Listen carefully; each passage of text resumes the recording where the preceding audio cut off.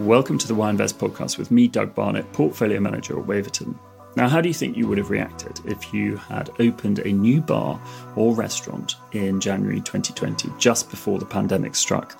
Well, my guest this week did just that. His name is Kam Didashti, and he is the co-founder of Little Door & Co., which currently operates 3 superb bars in London called the Little Orange Door, the Little Blue Door and the Little Yellow Door, which are in Clapham, Fulham and Notting Hill. He was a brilliant guest. He's full of energy, and I thoroughly enjoyed chatting to him. He spent most of his career in the event or hospitality industry. We discuss how he started out and then how he spent much of his time flying around the world organising Formula One parties. We then discuss how and why he started the Little Door concept. We talk about his fundraising journey and finally how he's coped over the successive lockdowns, and I suppose more importantly how he's now raring to go because we're all free. Do check out their website at thelittledoorandco.com and his bars in Clapham, Fulham and Notting Hill. But without further ado, this is the Why Invest podcast. Kam Didashti, welcome to the podcast.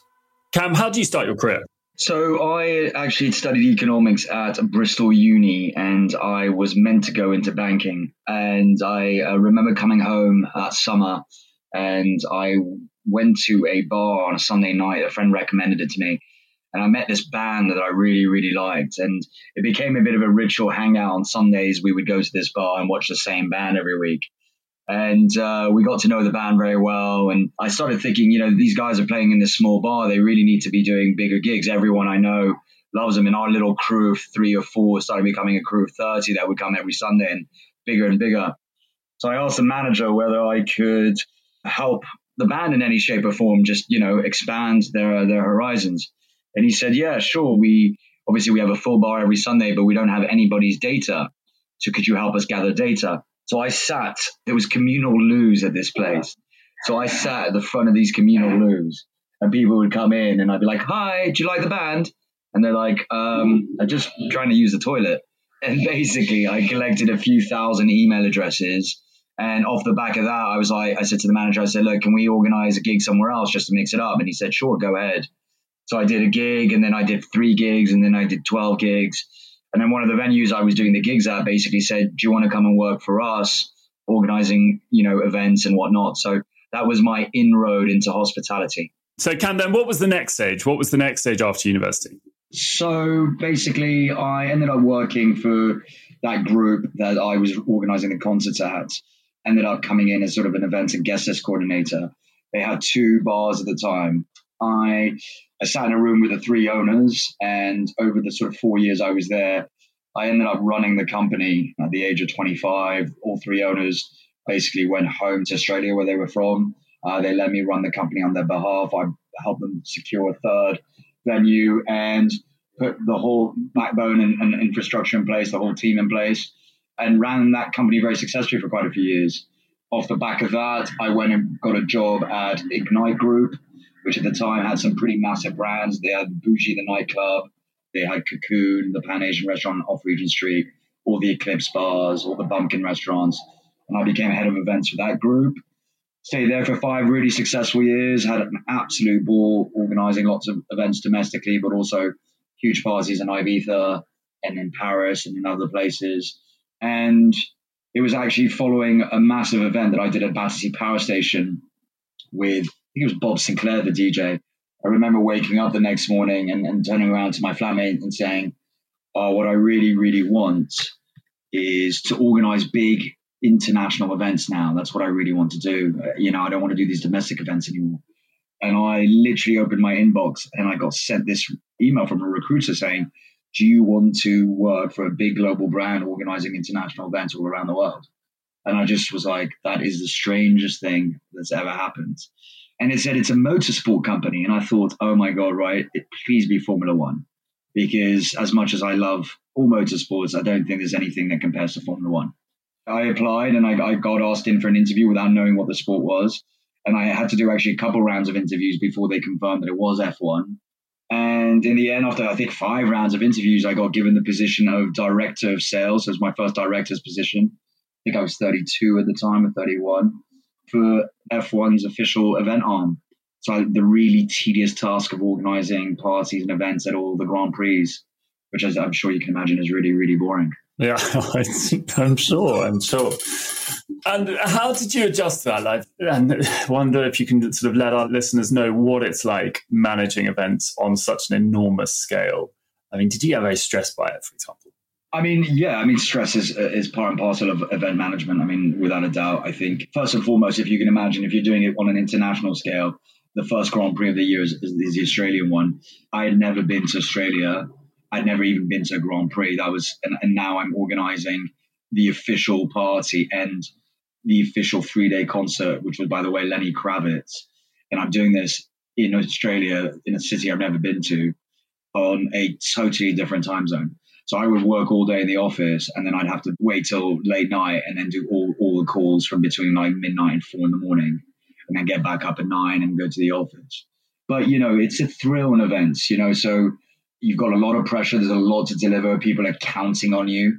People are coming usually to events to let their hair down, to have a really fun time, and they want everything to go smoothly, and that all falls on you. But on the flip side, when it does go well, you form these amazing moments. You often have these amazing bonds with your clients because this will be one of the highlights of their lives. So it is amazing. Hard work, but it's amazing. What do you think makes a good event manager? What do you think the skill set is? And maybe what you look for, what were you looking for when you're sort of hiring and building teams in event management? We did a training session 2 days ago that I talked to my whole team about, which is, the swan effect. I think the ability to stay and remain calm in the face of adversity whilst frantically paddling underneath to make sure that everything is okay, but looking majestic on top, I think is a real quality. It's a very difficult skill when the house is on fire to just calmly be like, to look to your client and say, I have this, do not worry. Walk away without your pace accelerating, then turn the corner and be like, right, damn, how are we doing this? That's a key skill. So let's wind forward and let's introduce Little Yellow Door. First of all, why did you start the company and what problem were you trying to solve? Look, I would love to say that I had a big master plan, but the simple truth is I didn't. What happened was that company that I actually said that I went to work for after I met the band, I stayed in touch with the owners. They sold 2 of their sites. They kept one of their sites, and they tried to run it for a few years after I left. And they just kind of ran it into the ground. So sort of 10 years after I'd left their business, my old boss calls me up and he says, look, I've got this site. It's failing. The contract on the lease terminates in 6 months. I know that you're in the industry. Do you want to take it over for 6 months and do like a fun pop-up? And at the time I was doing pop-ups with other brands and stuff like that. And I just went, sure, I'll do it. Why not? And I hadn't really formulated what I was going to do. So then I went and collected the keys from him literally the next day. And then I called, I think it was like 10 or 12 people that I know that I wanted to work with, and that was across like music, food, beverage, people who I knew in brands and collaborations, things like that. And I just kind of talked to 10 different people. And out of the 10, there was 3 others who seemed interested. Then we sat in the site for 2 days and we kept talking about the concept, and we were like, right, okay, well, this really feels like a living room in here, but why don't we do this? And we threw a million concepts out, and then someone would go, but this really feels like a house. And then we were like, no, but okay, let's do this. And then another million concepts. And we literally did that for 2 days. So at one point, someone was like, look, guys, we keep saying it looks like a house. Why don't we just do the house thing? And the thing is, for me at the time, I remember saying, look, the house thing has been done. There's been bars all around the world that are called, apartment, 195 or whatever it is. If we're going to do it, we have to do it with our own slants. And to be fair, the site was a bit shabby chic, to be honest. And as such, we were like, right, it's not really that nice. We can't make it the really aspirational flat. Why don't we just pretend to be like a bunch of flatmates, not quite uni flatmates, but like maybe straight after uni, flatmates who've come to live together and have started throwing house parties and dinner parties in their house. And tell me, when you were sort of devising the idea, did you have any brands that you were sort of wanting to emulate or companies that you looked up to, maybe not in events, but that you wanted to sort of emulate in terms of the look and the feel of the place? I mean, to be honest, at the time, I think as we've progressed as a group, that's changed.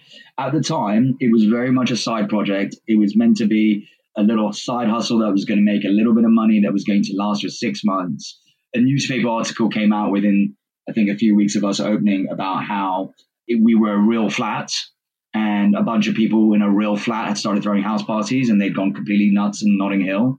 And we sat in a room and we remember having this conversation. We said, right, we started getting phone calls from lots of press, and press were asking us whether, this was true. And we're like, look, we should never lie. I mean, we don't want to just create a fake story.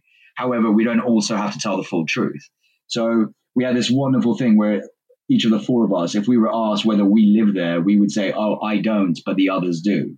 And it was our way of just never really quite answering the question. And so that obviously continued sort of blowing up the whole question about it being a real flat. And so it became viral and there was queues around the corner. And to answer your question, at the time, we weren't trying to do anything. We were just trying to survive because this idea had gone spiraled totally out of control. We were like, we would turn up, one day we'd open, the next day we turn up and there's 100 people queuing outside and we're like, what the hell's just happened? And can you try and describe what the interiors look like? Yeah, so it's worth saying. So there are now actually several colored doors. The original little yellow door pop-up lasted 3.5 years. And then finally the landlord did kick us out. We then went and picked up some funding, which I think we're going to touch upon later. But we then found a site in Notting Hill that we wanted to go into and make it a new yellow door. And unfortunately, we ended up in a horrible situation where the site had horrible asbestos.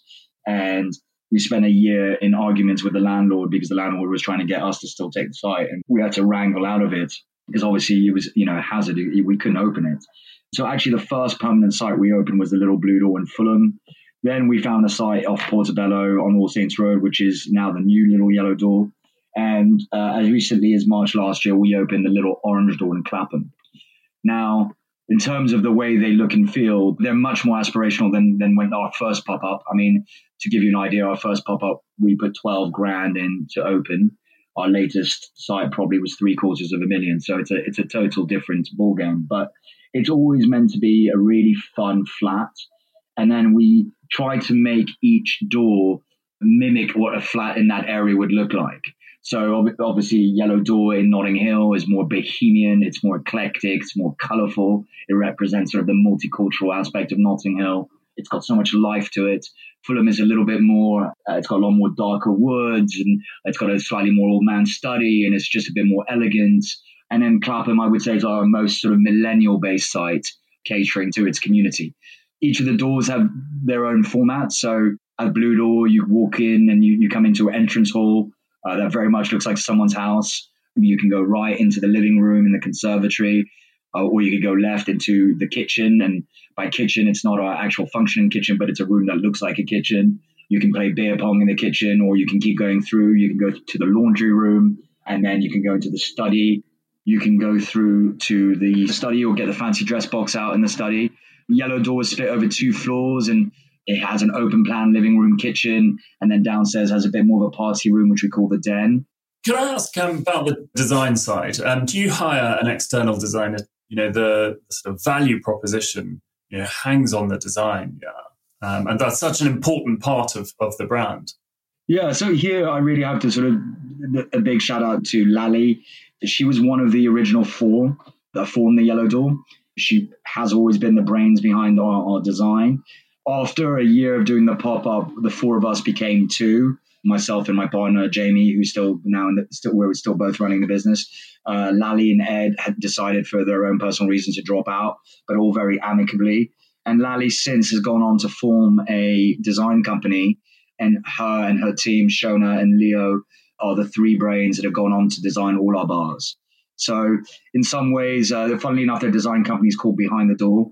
It is an external design team, but they're very much internal because they're really part of the family. Well, you've touched on it earlier, but let's return to the subject of investment and raising money for your expansion. You've also touched on, your step change in costs of setting up these new bars.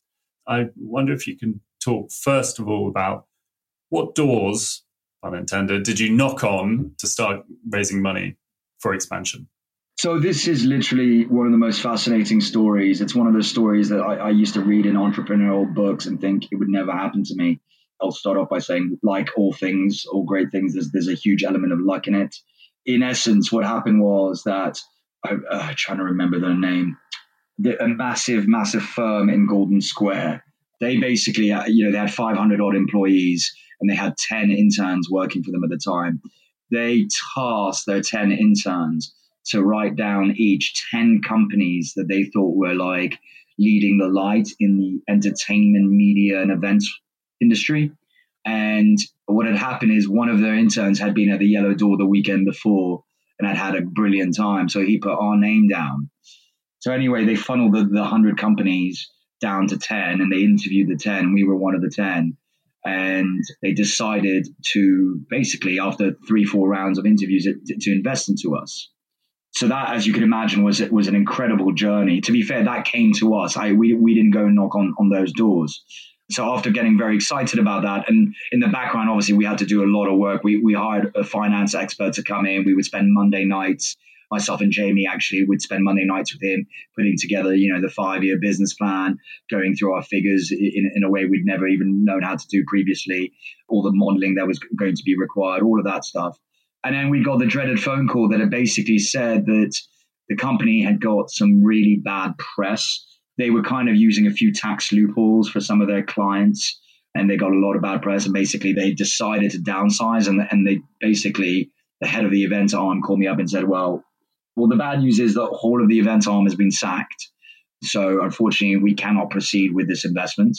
The good news is that we're going to go create our own investment firm, and we want to invest into you guys. And obviously, we were like, okay, sure. You're on Golden Square, 5 floors, a huge amount of funding and reputation.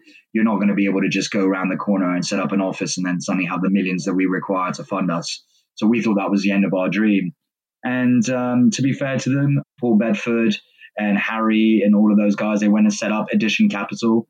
I remember they called us straight away from their first small rickety office saying, we've set up, we're ready, let's meet again.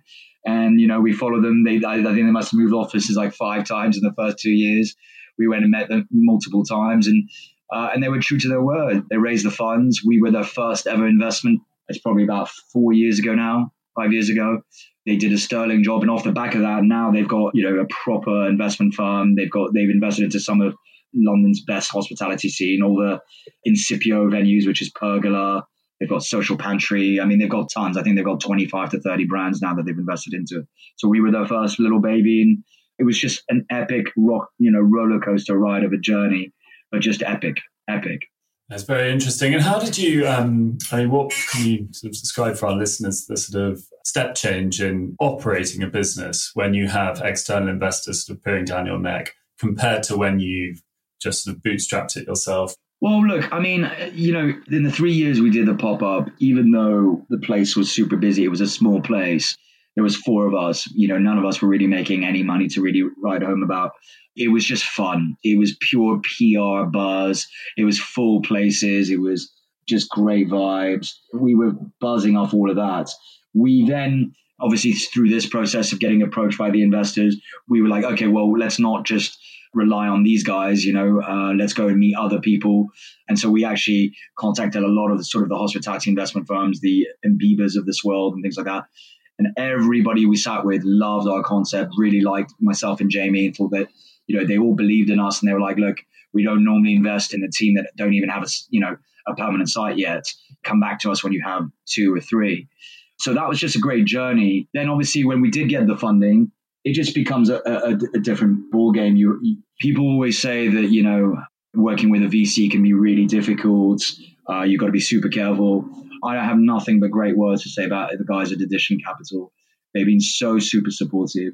They've supported us through a year of a site that we thought was going to open, but we couldn't because of asbestos. So we fell a year behind the business plan straight away. They've supported us now through 18 months of COVID.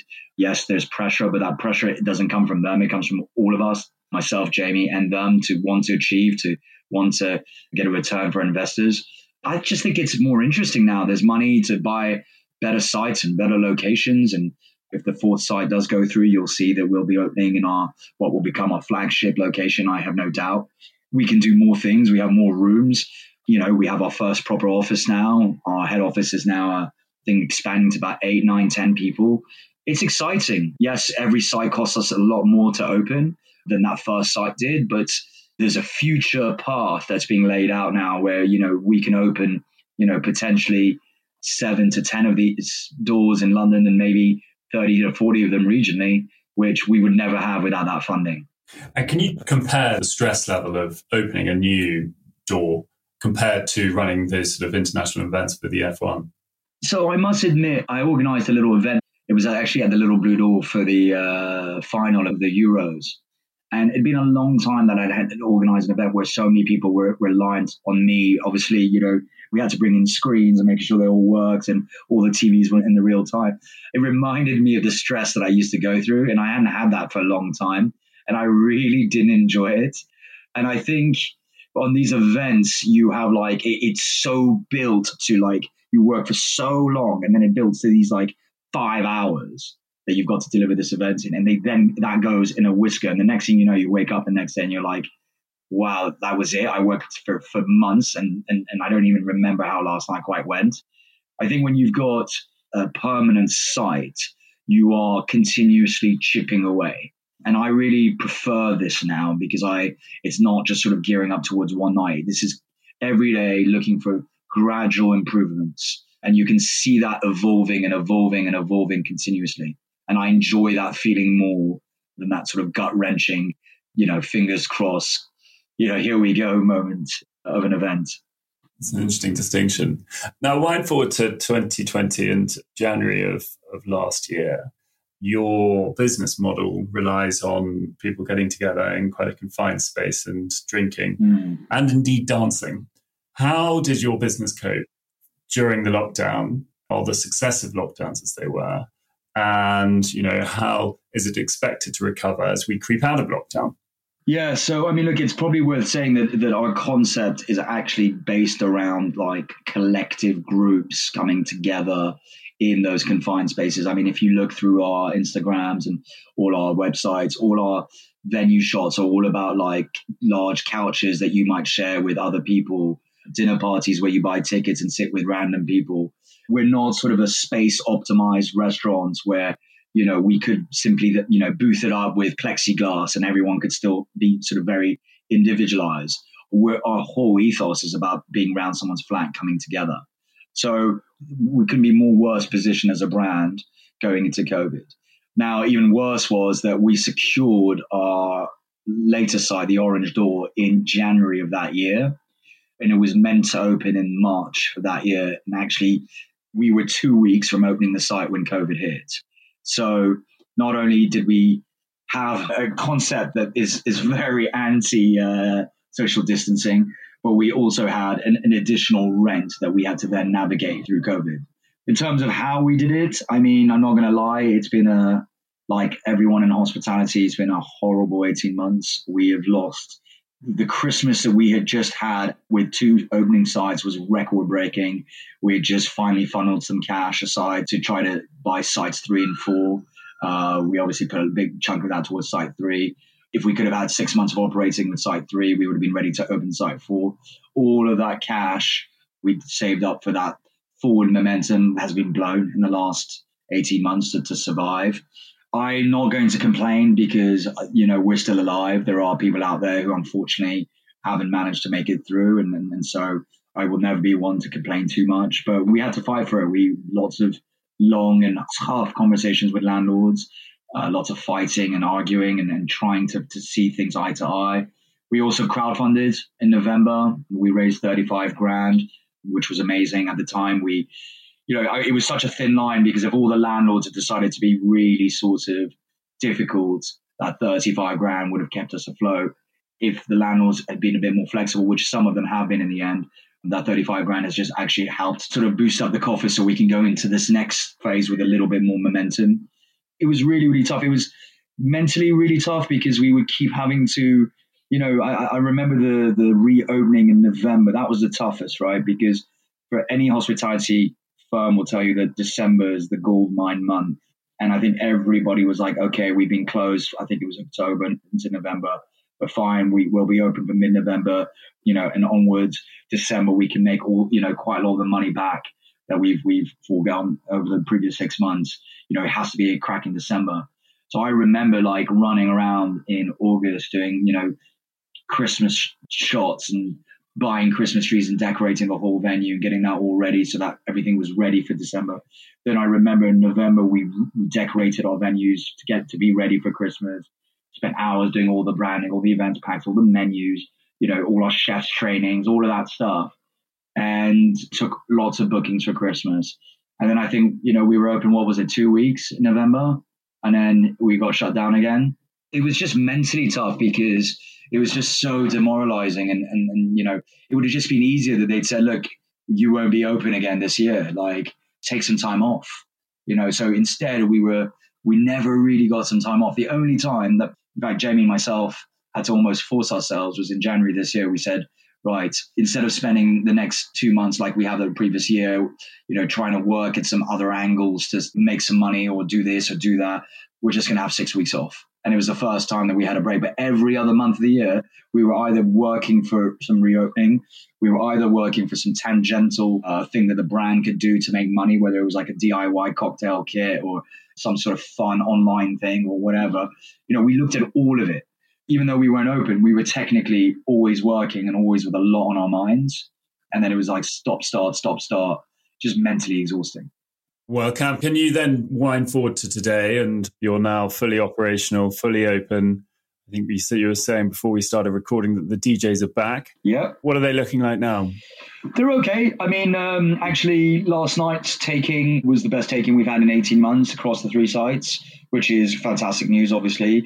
It's not back to this sort of idea that we're going to go straight back into like the roaring 20s. I think it's going to be slightly mitigated by the fact that I think everyone's going on holiday first.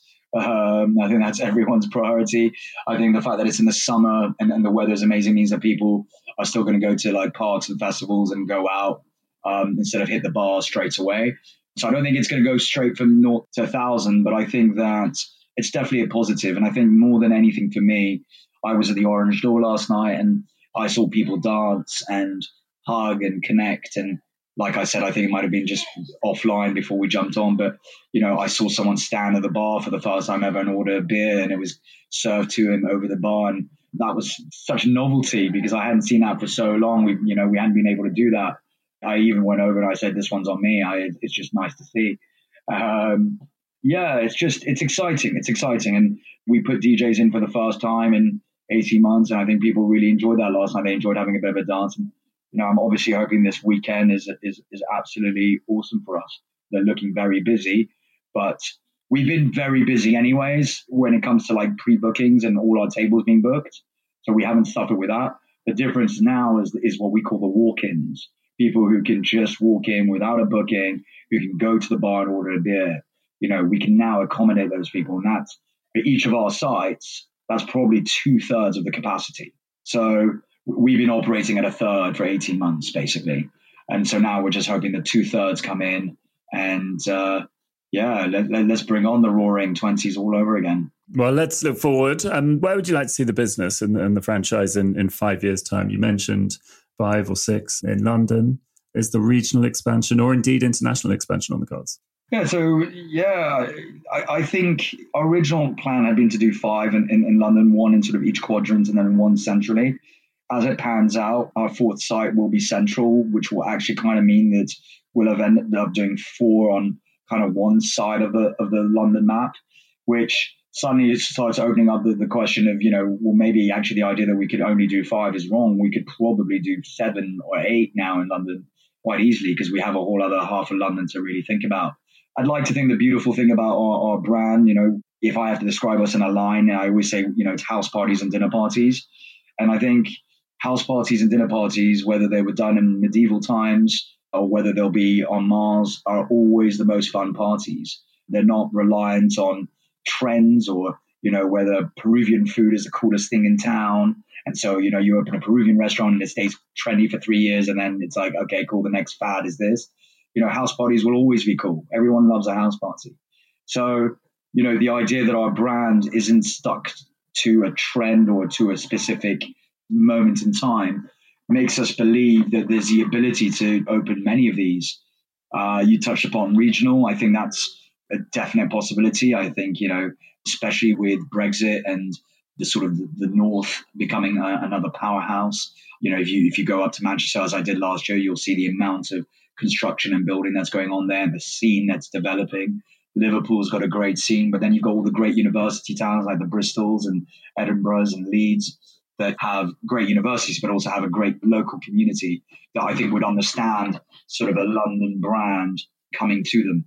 Final question though, what advice would you give to some of our younger listeners who are maybe have that sort of entrepreneurial itch, or indeed to yourself when you were sitting in the loos in the nightclubs collecting email addresses? What advice would you give to our younger listeners who are looking to pursue an entrepreneurial career? I think you've got to believe, I think it sounds a bit cheesy, but I think you really have to believe. I remember reading chapters upon chapters in entrepreneurial books of like these crazy stories where this pop-up food truck suddenly became, a multi-chain £1 million restaurant. I was like, that stuff does not happen. It just doesn't happen, or it will not happen to me. And my stories become exactly that. And I have to pinch myself all the time. But I always deep down, ever since I was a kid, everybody, all my dad's friends used to always say, you're going to be an entrepreneur. You just have that sort of, I used to try to sell things to my dad's friends. I'd go pick up seashells and then try to sell them to them as like a 9-year-old kid. And they were like, you just got that sort of desire to do that.